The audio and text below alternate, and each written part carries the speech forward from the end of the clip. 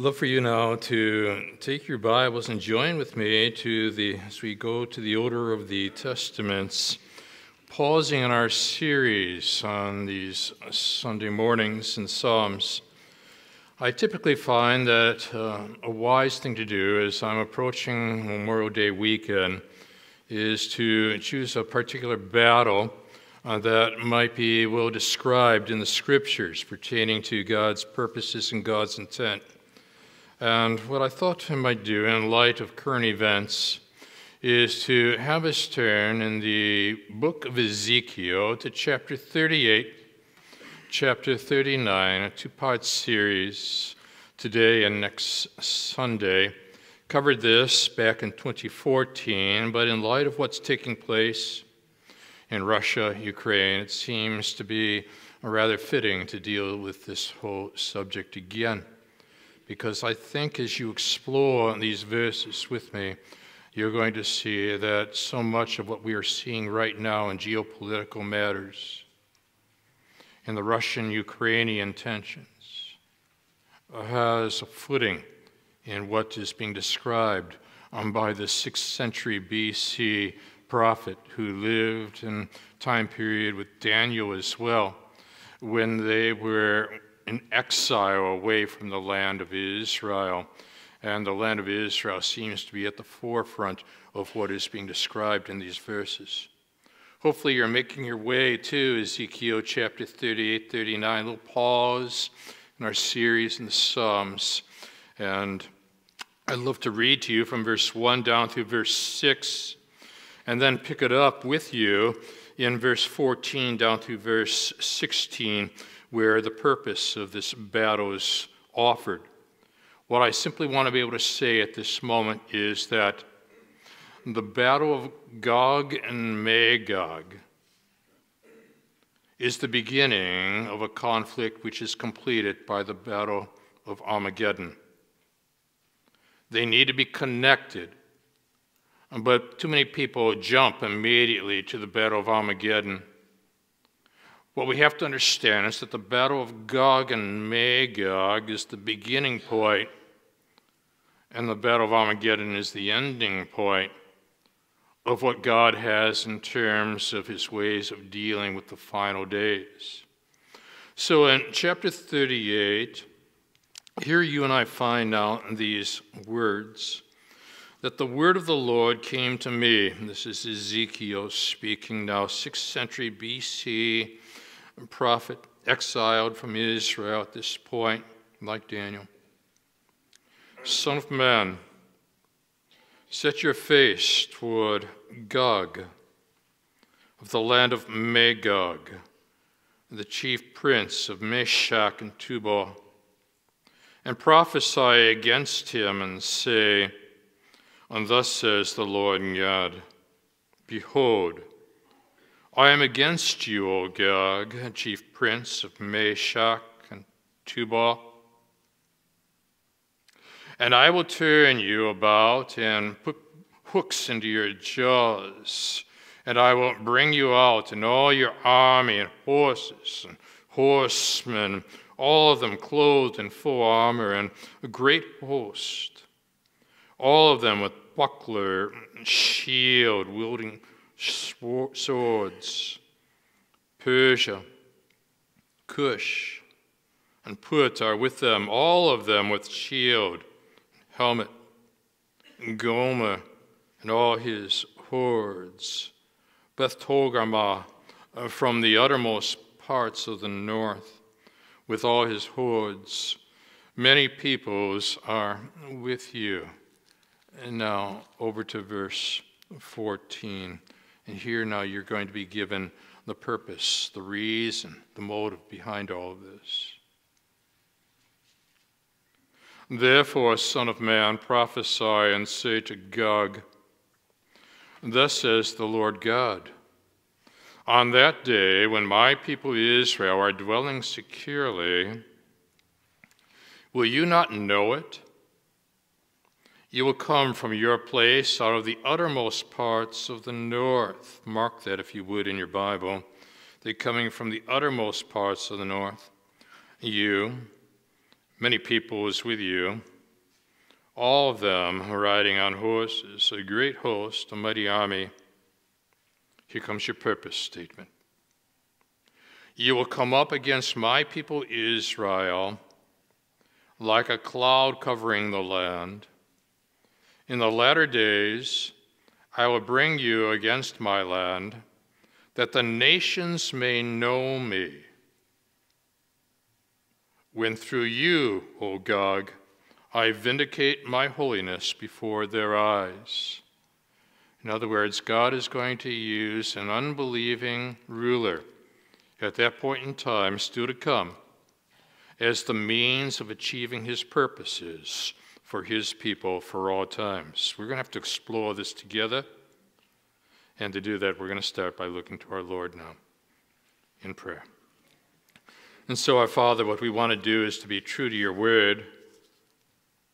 Now, we realize that when we're dealing with prophecy, that there's absolutely nothing here that catches you off guard, because you stand outside of time and you see the past, you see the present, you see the future, all in the present tense. We thank you for that. There are no contingency plans within the sovereign throne room of the universe. You reign over all. What we want to do, Father, is to capture the essence of what these verses are all about. Try to create a linkage between past, present, and future.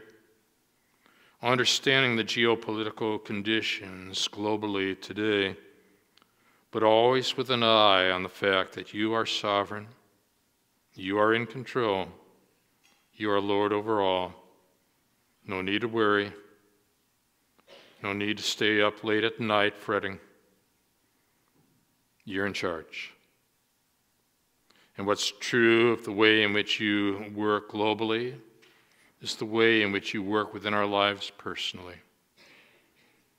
You reign.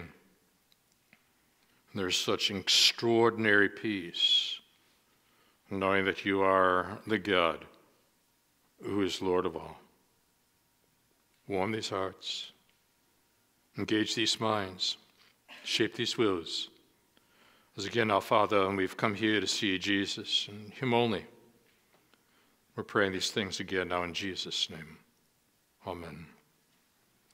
I'd love for you to look very carefully at the painting that appears on the screen. And this is dated from 988 AD. The setting is Kiev.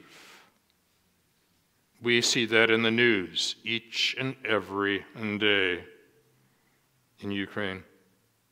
This was the capital city at that point of what was known as Rosh, R-U-S.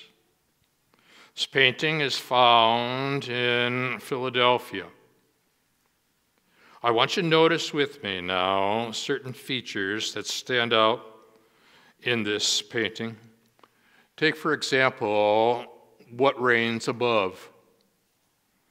It's the cross of Jesus Christ. It's cloaked, if you will. It's draped in white cloth. This cross stood above a gathering of both Ukrainians and Russians in this painting. Now, to the left is this leader, and he has a cross as well in his hands. At the time period, 988 AD, he was Prince Vladimir, who was the ruler of what is known today as Ukraine. And what we see in this scene is a depiction of the gospel coming from the Ukrainians to the Russians. To the right of this leader is Princess Anne. And to our left, several of his sons. What I want you to be able to see furthermore is that when it comes to this leader, notice that his hand is placed upon the shoulder of his son. Note it there. His son his son, Yaroslav, would become a leader who would be at the forefront of bringing the gospel from the Ukraine into Russia. Now, if you look very carefully at what's in his hand, there is here something that speaks of the fact that the gospel is being presented, because here is Matthew chapter 28 and verse 19. Go into the world, make disciples of all nations, baptizing them, which you see below, in the name of the Father, the Son, and the Holy Spirit. Now, if you look all the more, what you're going to see here is that there are soldiers that are present, seeking to maintain order. If you look at the background, what you find is that this is the city of Kiev. That is in the news, as we've said, to this very day. There are clouds over the city, and if one looks carefully into the painting, you're going to be able to spot the Apostle Andrew imprinted into the scene. There's a rainbow that seems to be encompassing the situation, symbolizing peace. A statement being made of various people groups being brought together under the cross of Jesus Christ, and as a result, baptized, identifying themselves with Jesus and Christ. Foreground, you see Ukrainians and Russians being baptized together. And below the shield, there's a painter, the painter of this very scene, who has chosen to place himself here in the midst of all this, Petro Andrusif. And so you look at this and you say, this has extraordinary bearing upon what is happening in global political, geopolitical situations and tensions of this very day, captured in one painting. What I would love to do in these next few moments is to capture the essence of what God wants to do prophetically by tying together this text to current events and onward and towards what is still to come.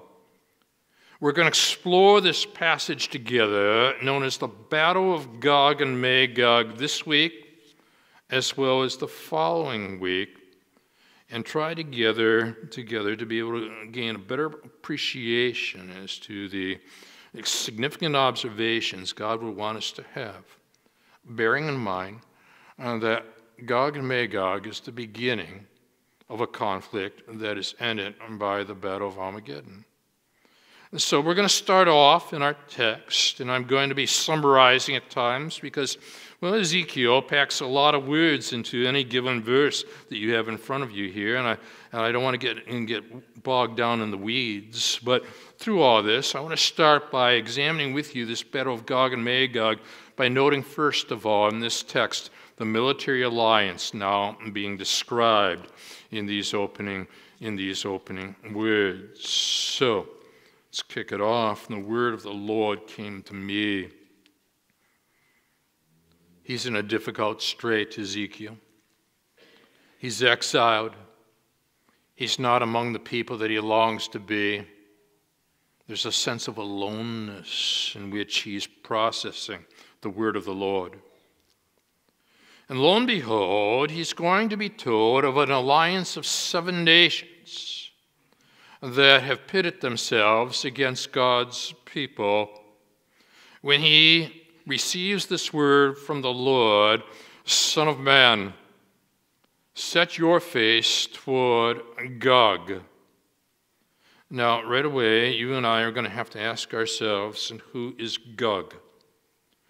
Think in terms not of a name, rather think in terms of a title that's tied to a position, such as Caesar, such as Tsar, such as Pharaoh, various titles being given throughout time to describe a leader. Well, the title at that time period that seemed extraordinarily fitting to what is being depicted in these verses is Gog. So now, Ezekiel, set your face toward this commander-in-chief. He is described here as being the chief prince. He is leader of the land of Magog and chief prince of Meshach and Tubal, and prophesy against him. Magog, Meshach, Tubal. If you and I were to try to understand this in modern-day terminology, what's being described? The answer? Russia and various former Soviet republics. Prophesy against him and say, "Thus says the Lord God." Now, notice the word behold. This is an extraordinarily visual word to communicate a verbal truth, seeking to seize our attention. Behold, here's God speaking. I am against you, O Gog, chief prince of Meshach and Tubal. Now, shades of a time past for Jewish people who have been taken away by the Assyrians into captivity, 722 BC, and by the Assyrian forces, who would put hooks in the jaws of the captives. I will turn you about and put hooks into your jaws. I will bring you out and all your army, horses and horsemen, and all of them clothed in full armor, a great host, all of them, buckler, shield, wielding swords. Now, once you get a sense that we are dealing with a region to the far north, and we'll address that in just a couple of moments, notice the various aspects, the elements of this alliance of nations. In particular, you're up to verse 5, and it begins with Persia, which seems to be the leader of the pack in relationship to these people that we know as the Russians. And what is Persia? Persia is modern-day Iran. Now, what interests us is that if we pull out some ancient history books and we look very carefully at the ethnic connections between Iranians and Russians, we begin to see just what might be at work here. For you see, Iranians are not Arabs. Iraqians are, but not Iranians. Iranians and Russians come from the same Indo-European stock.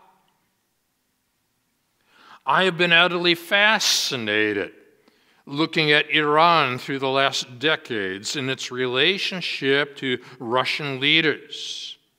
Treaties made, alliances established, economic structures developed.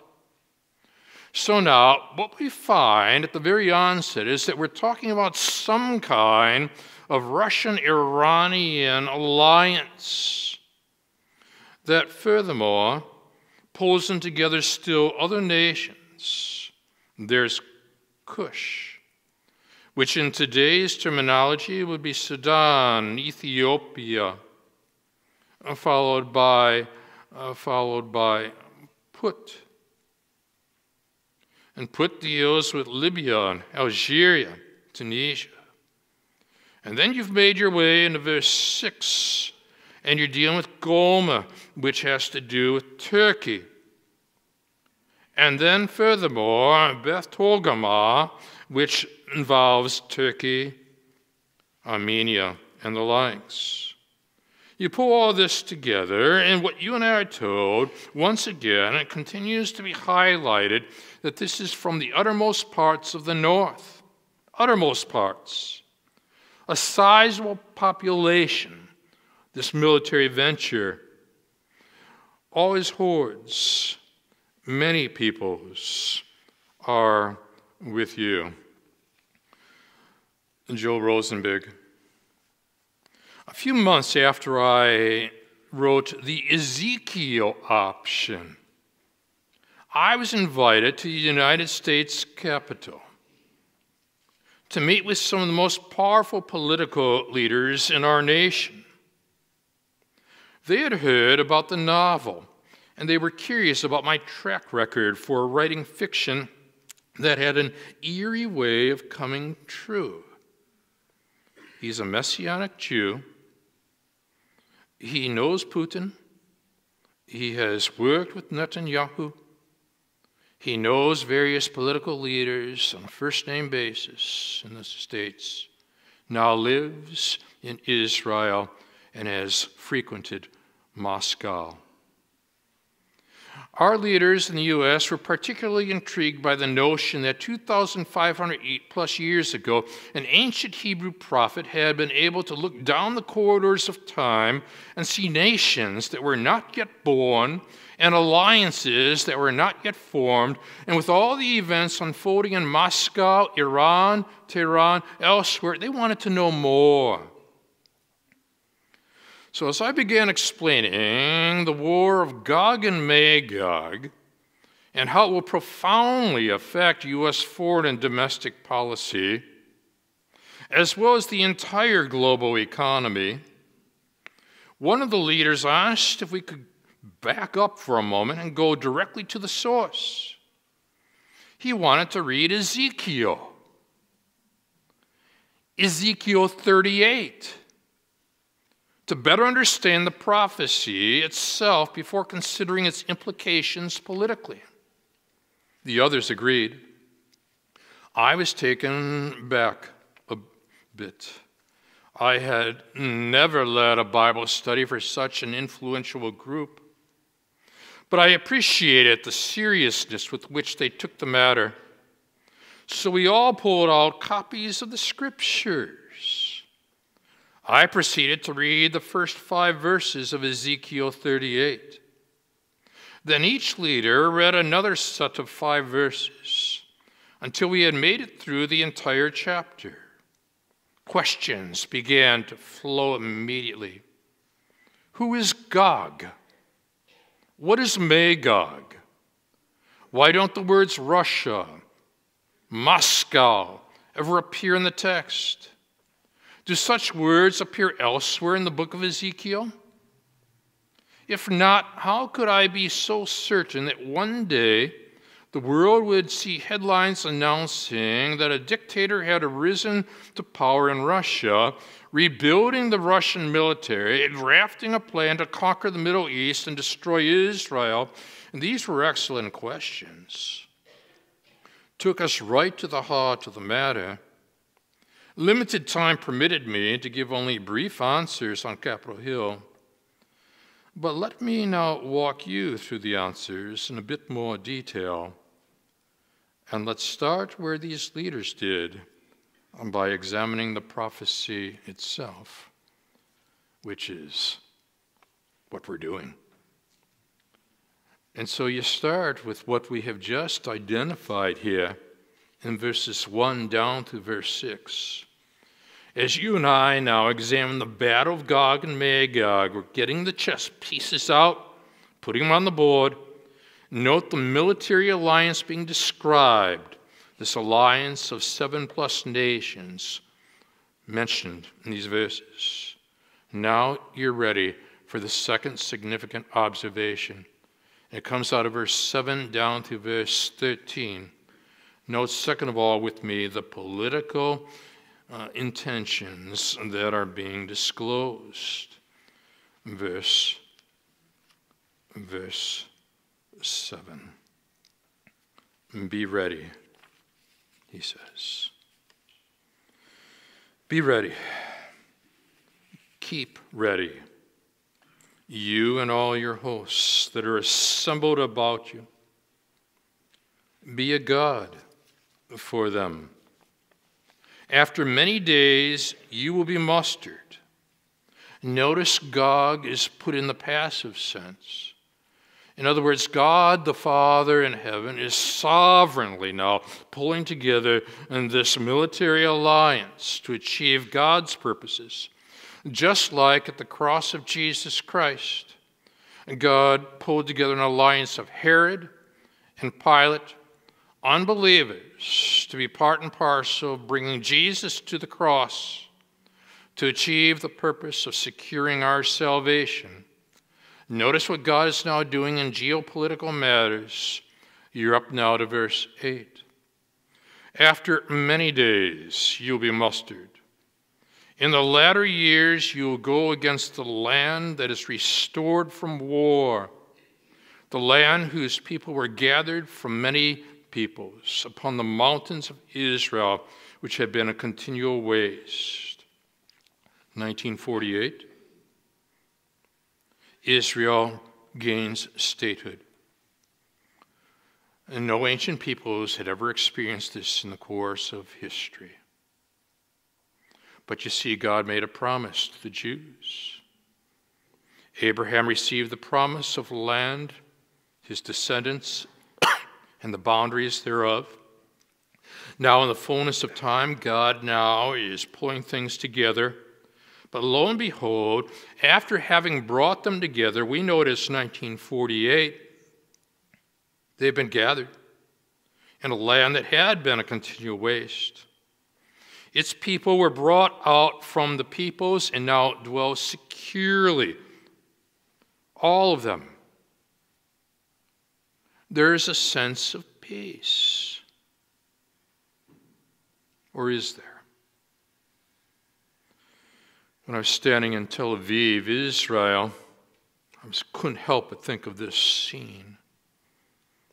Former Prime Minister of Israel, Yitzhak Rabin, was standing at a peace rally in Tel Aviv. Prior time, estimate 100,000 people gathered to celebrate peace, with the Prime Minister and kings of Israel square.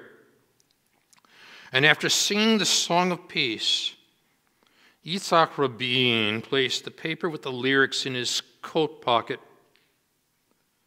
and then an assassin's bullet left the words drenched in blood, leaving the young nation in shock and peace at a peace rally in Tel Aviv. Brought out, its people, brought out from the peoples, now dwell securely, all of them. But now God is saying to Gog, you will advance. Coming on like a storm. You'll be like a cloud covering the land.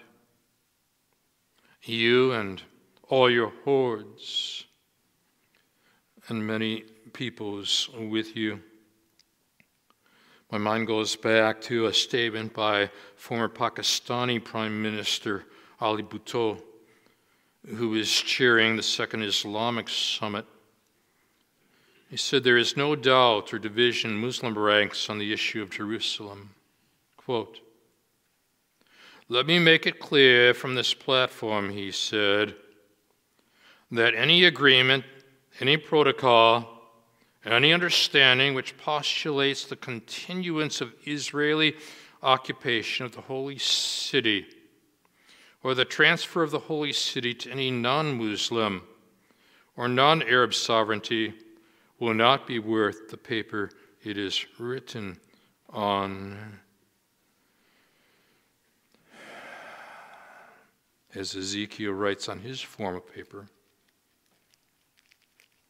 and God is in charge, and the sovereignty of God's purposes is being described. You're up now, aren't you? You're up now to verse 10. And thus says the Lord God, on that day, pause, second Mondays with various leaders of the boards, we're exploring together end times teachings from the Scriptures and looking at a constellation of phrases and words that pertain to the last days. Sometimes it's called the last day. Look for the various ways in which that usage is appearing. Think about a period of time rather than a 24-hour day. Thus says the Lord God, on that day, back it up. Thus says the Lord God, on that day, thoughts will come into your mind. In other words, God is now saying via Ezekiel to Gog, to a leader of the northern coalition, I'm going to invade your thought processes. On that day, thoughts will come into your mind, and you will devise an evil scheme and say, I will go up against the land of unwalled villages, Israel. I'll fall down upon the quiet people who dwell securely, all of them dwelling without walls, having no bars or gates. In other words, it's a depiction of vulnerability at this point. To seize spoil, carry off plunder, to turn your hand against the waste places that are now inhabited, and the people who were gathered from the nations, which that has taken place and continues to take place, as Jews return to the lands of Israel, who dwell at the center of the earth, Sheba, Dedan, merchants of Tarshish, all its leaders will say to you, have you come to seize spoil? Have you assembled your hosts to carry off plunder, to carry away silver and gold, to take away livestock and goods, and seize great spoil?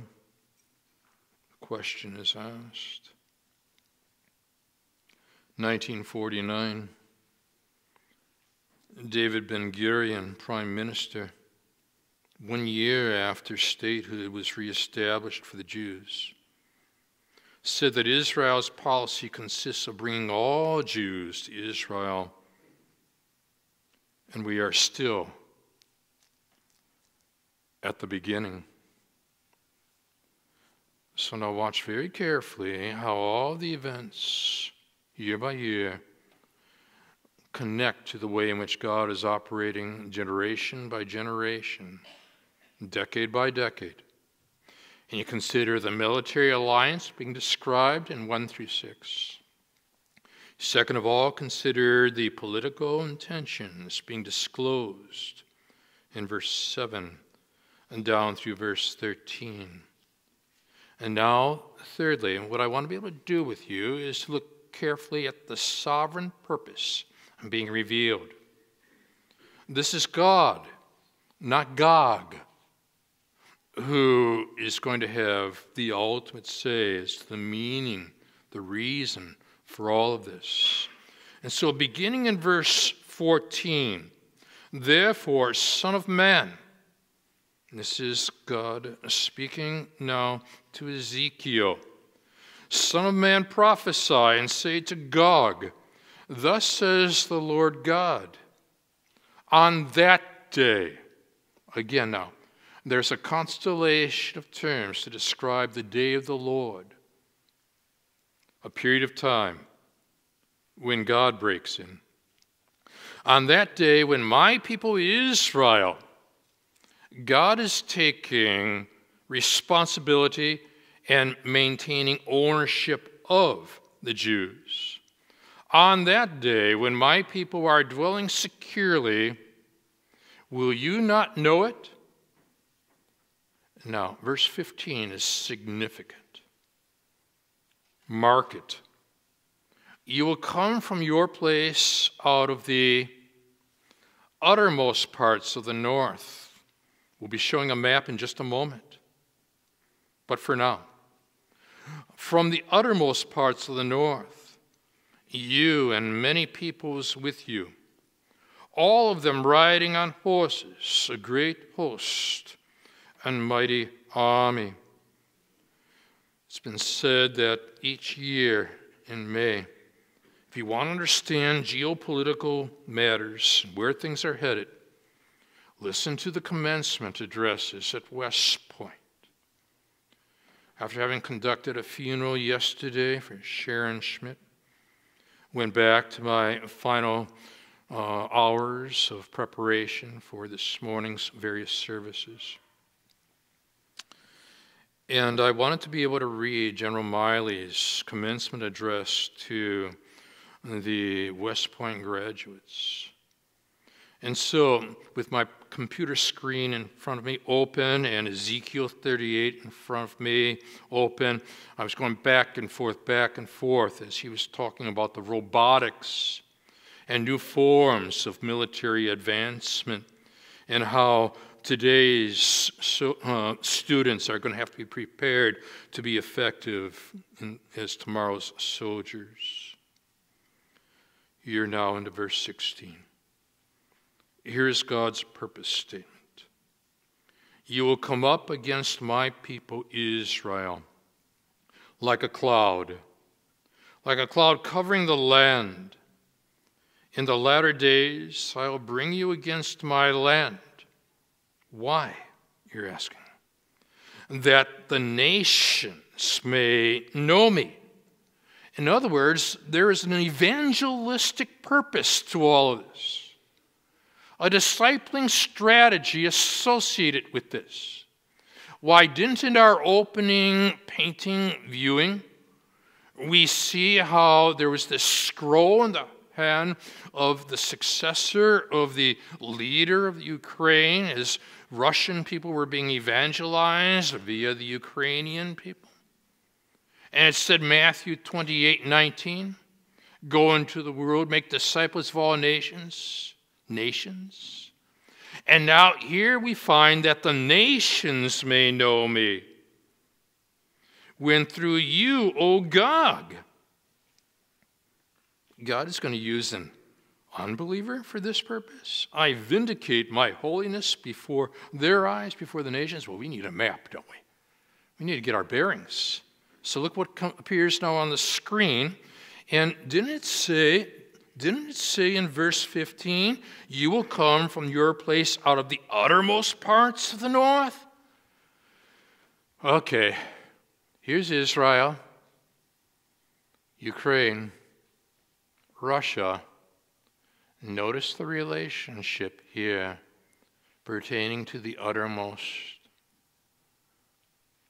parts.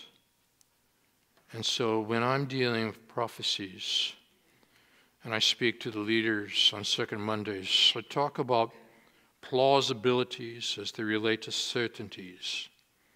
Possibilities, plausibilities, certainties. Look for symbolism, what has previously been defined, described historically, what is currently understood by the readership at that time, and what at this point has not been revealed. I thought about all those things, plausibilities related to certainties. When in Epicenter, Joel Rosenberg tells us that in 2000, 3 Russian journalists published First Person. In my view, the most important book ever written about Putin.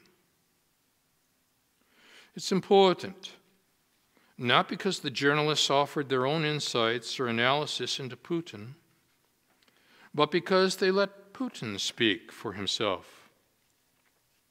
They interviewed the Russian leader 6 separate times in the year 2000. Okay. Each interview lasted about 4 hours. The book is merely a transcript. When it comes to understanding Putin's ambitions and approach, it's a gold mine of intelligence. I have certain phrases highlighted. Putin on his mission in life.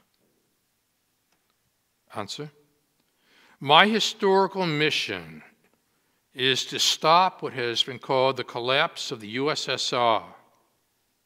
To do this, he vowed to consolidate the armed forces, the Interior Ministry, and the FSB, which is the successor to the KGB, the secret police of the Soviet Union that he had been part of in Eastern Germany. If I can help save Russia from collapse, then I'll have something to be proud of. Another question about his leadership style. Everyone says I'm harsh, even brutal, without ever disputing his observations. Quote, a dog senses when somebody's afraid of it and bites. The same applies to dealing with one's enemies. If you become jittery, they'll think they are stronger. If you become jittery, they'll think you are strong. They're stronger. Only one thing works in such circumstances. You got to go on the offensive. You hit first, hit so hard that your opponent will not rise to his feet. Pertaining to the history of the czars of time past of Russia, like the word Gog. From the very beginning, Russia was created as a super-centralized state. That's practically laid down in our genetic code, traditions, mentality of the people. In certain periods of time, in a certain place, under certain conditions, monarchy has played and continues to play a positive role. The monarch does not have to worry about whether or not he will be elected, or about petty political interests, about how to influence the electorate. He can think about the destiny of the people and not be distracted by trivialities. A question regarding his choice of history's most interesting political leadership, Napoleon Bonaparte. Pertaining to his rise from spy to president. In the Kremlin, I have a different position. Nobody controls me. I control everybody else. Now, this gives us a bit of a taste of, we're not saying that this is all related to today. It might be related to a successor thereof in the tomorrows of life.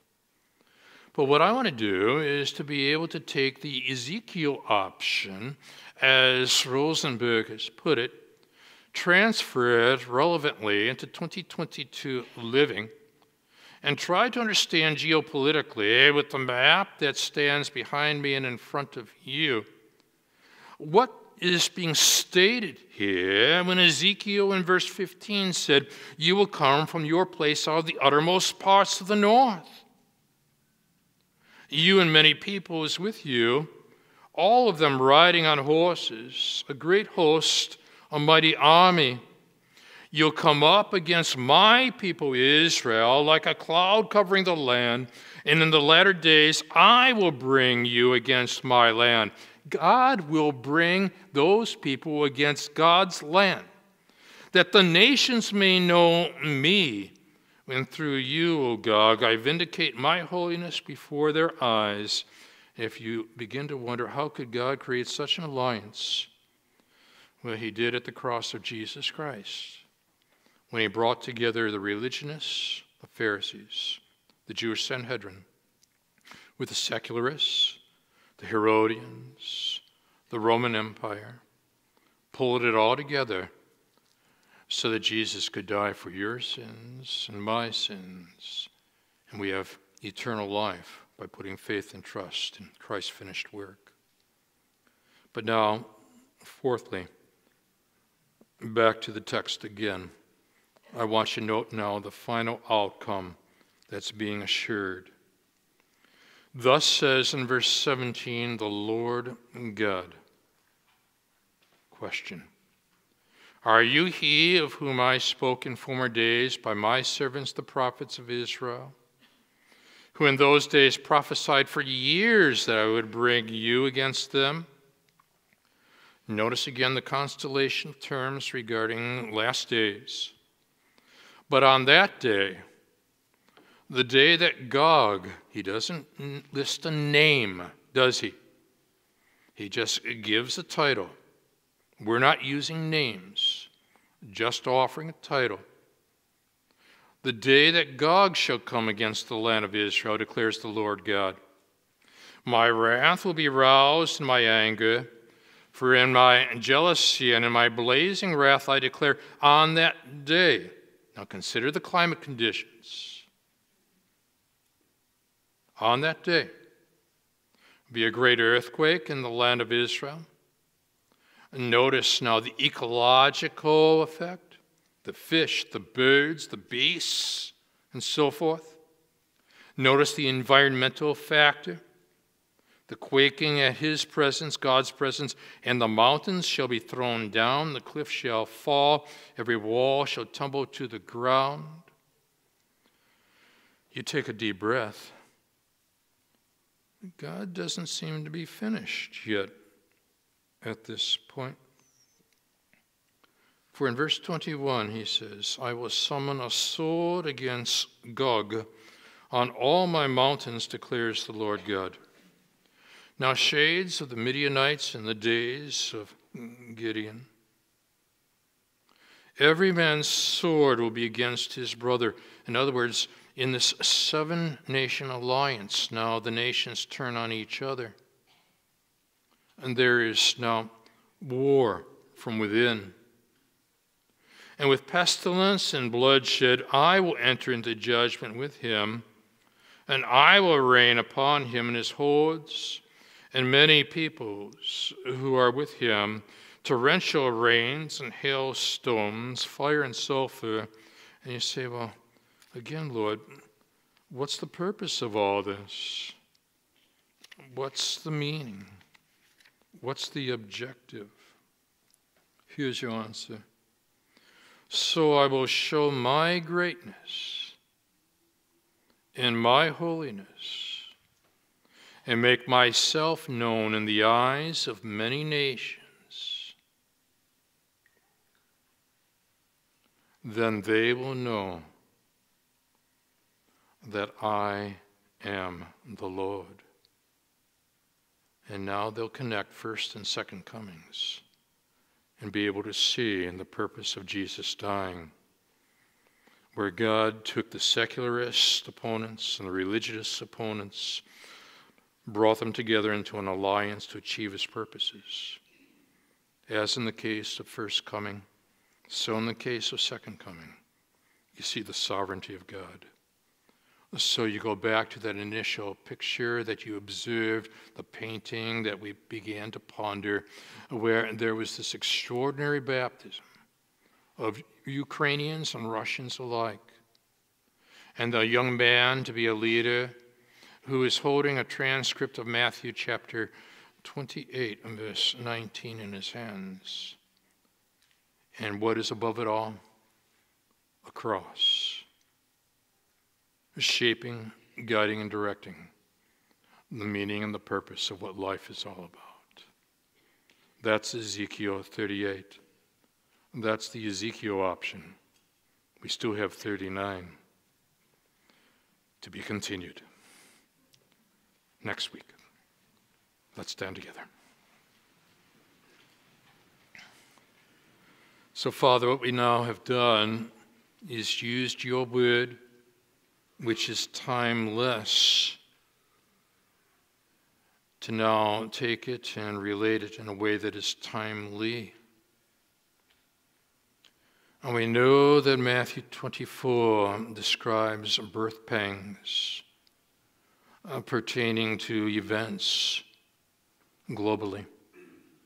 So help us to be wise in our obstetrics, to understand very carefully where things are headed, not to assume it's all today or in 24 hours or a year from now, but to understand the trajectory of what you have established prophetically, so that we can take these 4 significant observations from this morning and relate the good news of eternal life to people as we multiply disciples for Jesus Christ who are grappling with the current news which can seem so dismaying to them. We want to bring people to Jesus. We want them to understand that you reign, and we give you all the glory. In Jesus' name, amen. God bless you.